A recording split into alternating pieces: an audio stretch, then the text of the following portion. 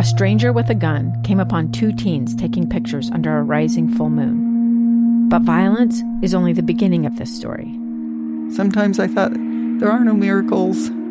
Yeah, there are, and this is a big one. I'm Amy Donaldson, and I've spent my career talking about how lives are undone by violence.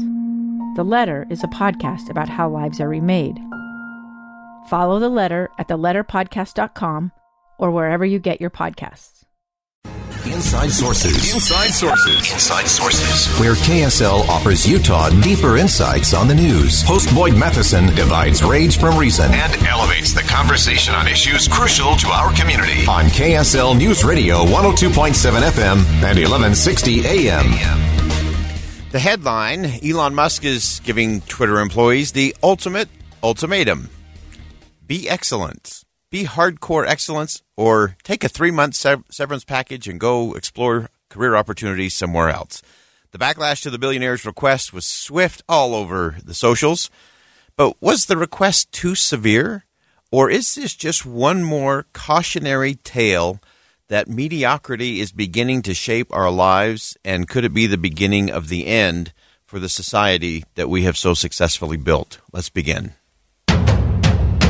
Think you know the news of the day? Think again. Well, it was amazing. Elon Musk said, be hardcore, be excellence. And if you don't want to commit to do that, by choice, it's your choice. You can stay or go. If you want to go, we'll give you a 3-month head start. We'll give you a severance package. You can go explore career opportunities somewhere else. And many people said, how could he possibly do such a thing? Hardcore. But I've never seen a Super Bowl champion that wasn't hardcore. I've never seen an entrepreneurial business be successful and change the world without being hardcore. Now, does it mean you have to be crazy? Do you have to sacrifice personal life? No. You can have a work-life balance. You can do all of that, and you can be hardcore and passionate by delivering excellence. One of my great fears in this country is mediocrity. Mediocrity is the great killer of organizations, of businesses, of countries. In fact, we're trying to do something here in the United States of America that has rarely been done in history. We're actually trying to outlive our own success. And again, go through all the great empires across time. Mayan Empire, Roman Empire, British Empire. They all achieved some extraordinary success. And then what happened? They got comfortable. They settled into that status quo. They started to do just the minimum standard, just enough to get by. And before they knew it, they got wiped out by somebody who was a little more hungry, a little more hardcore, a little more committed to delivering excellence. 2 years ago, Americans watched in horror as a crisis unfolded at the Kabul airport. There's desperation and anguish. More than 80,000 Afghans have since arrived in America, but this story is still unfolding.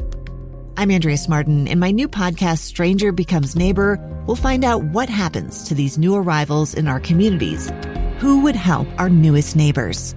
Follow us at kslpodcast.com, Apple Podcasts, or anywhere else you listen. I used to tell organizations around the world every day, most dangerous day in the life of your company is the day you're doing well. The day you get that big award. The day you grab market share. Because it's so easy to get comfortable and to start not just accepting mediocrity, but celebrating mediocrity. Now, I want to share with you, just to give you some perspective inside of Twitter. I know there's all kinds of problems and all kinds of challenges going on there, and there's much to criticize in terms of Elon Musk's leadership strategy and style. But I want to go back to a Twitter post by an employee of Twitter. Actually, it was a TikTok video, sorry. Back in April, this Twitter employee was giving a grand tour of a day in the life of the workforce at Twitter. Take a listen. Welcome to a day in my life as a Twitter employee. So this past week, went to SF for the first time at a Twitter office, badged in. Honestly, took a moment to just soak everything in. What a blessing. Also started my morning off with an iced matcha from the perch. Then I had a meeting, so quickly scheduled one of these little pod rooms, which were so cool. They're literally noise canceling. Took my meeting, got ready for lunch. Look how delicious this food looks. Oh my goodness, I was so overwhelmed. Then made my way down to this log cabin area. I don't know what this is, but it was really cool. Played some foosball with my friends to kind of unwind a bit. Also found this really cool meditation room that I thought was super neat. I didn't do any yoga, but they have this yoga room if you were a yogi, so also thought that was really cool. Had a couple more meetings in the afternoon, had a ton of projects that we needed to knock out. Say hey to my teammates. Went to the library to kind of get some more work done. Obviously had to have our afternoon coffee, so made some espresso. And then before leaving for the day, had some red wine that's on tap. Went up to the rooftop and just honestly enjoyed the beautiful weather. So awesome trip. Okay, if that's a day in the life, I think she had 2 meetings in there somewhere. In between checking out the amazing food that was provided by the company, the coffee in the morning and the afternoon, red wine on tap to close out the day before you go up on the rooftop to just enjoy the view. Foosball table is active and rolling. Meditation room in progress. Yoga is available. Spa area, a library to go check out. That doesn't sound hardcore to me in terms of delivering excellence and working hard. That sounds more like a day in the life at the spa or on vacation.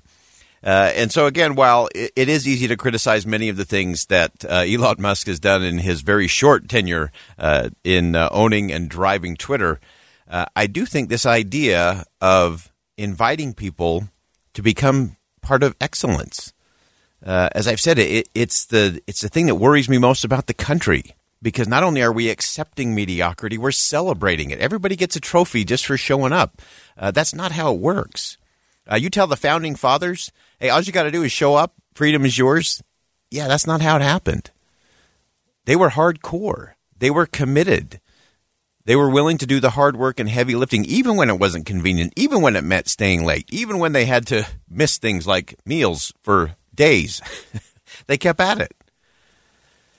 And so, again, as a country, I think we have to look at this and say, okay, we can have work-life balance. We can do that. And we still have to deliver excellence because that's how it works. The one thing I always tell young people is if you want to have confidence and certainty in your future, in your career, just deliver excellence. Because if you're always delivering excellence, you'll always be in demand. And it doesn't matter what the economy does or the industry does or the business does, you'll always have opportunities because you deliver excellence. Excellence is always in demand. And so start thinking of it a little bit different. Rather than just the knee-jerk reaction to Elon Musk saying, be hardcore, deliver excellence, or take a severance package. Think about this in terms of your personal relationships. Think about it. If you're in a relationship and you suddenly decide, you know what, I'm just going to do the minimum standard. I'm going to do just enough to get by in this relationship. I'm going to do just the checklist kinds of things. That's the beginning of the end of that relationship. Likewise, it's the beginning of end of any business who suddenly decides they're not all that into what their goal is or their mission is or their vision is. And so doing that individually, I think Elon Musk is totally in the right space to say, you know what, we can step it up, we can do more, we can deliver excellence, and that's where we actually have to get. And so I don't think we should be all in on hating and canceling Elon Musk from Twitter because he owns it. But I do think we have to have a different kind of conversation about excellence, how we get there and how we ensure that as a country we stay there. Because if not, that will be the beginning of the end for what we've built here. We'll be right back.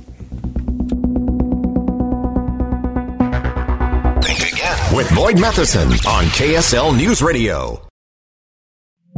2 years ago, Americans watched in horror as a crisis unfolded at the Kabul airport. She was tear-gassed and beaten. Images of thousands desperate to escape Taliban oppression filled our news feeds. More than 80,000 Afghans made it to America. But the story didn't end there. It was very cold. There was no power, no heat. Who would help our newest neighbors?